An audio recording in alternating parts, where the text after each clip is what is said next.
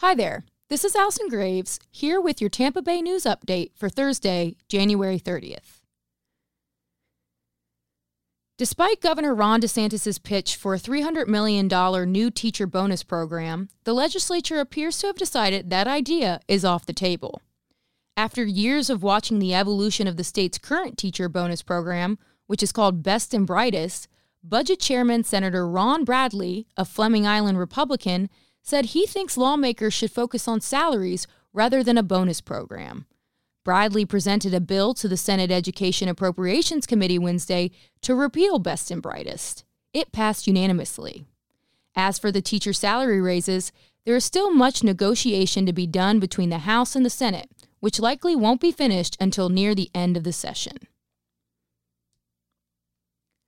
For a single day each winter, thousands of Buccaneers descend upon Tampa's downtown and waterfront for a day of drinking, bead throwing, and debauchery. That's why Saturday's seminal Hard Rock Gasparilla Pirate Fest seemed like a good place to run an experiment that would require a number of people knocking back drinks. Our question: how drunk would the pirate partiers be according to a breathalyzer test compared to their own gut feelings? Well, to answer that question, we took a breathalyzer test to Gasparilla and found that out of the 100 people we tested, almost all of them guessed their blood alcohol levels wrong. 77 of those tested were at or over Florida's legal limit.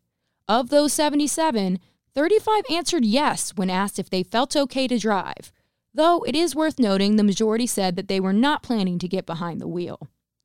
The highest blood alcohol content of anyone we tested was a 36-year-old man at 0.36%. That's more than 4 times the limit. Around this time of year, the Tampa Bay Times is usually gearing up to publish the annual top restaurants in the area. But this year, we changed our approach. Because our food critic Helen Freund is fairly new to Florida and to the Tampa Bay area, we decided to put together a list of Tampa Bay's 25 most iconic restaurants. The full list, which includes classic spots like Burns and El Cap, is available online right now at tampabay.com.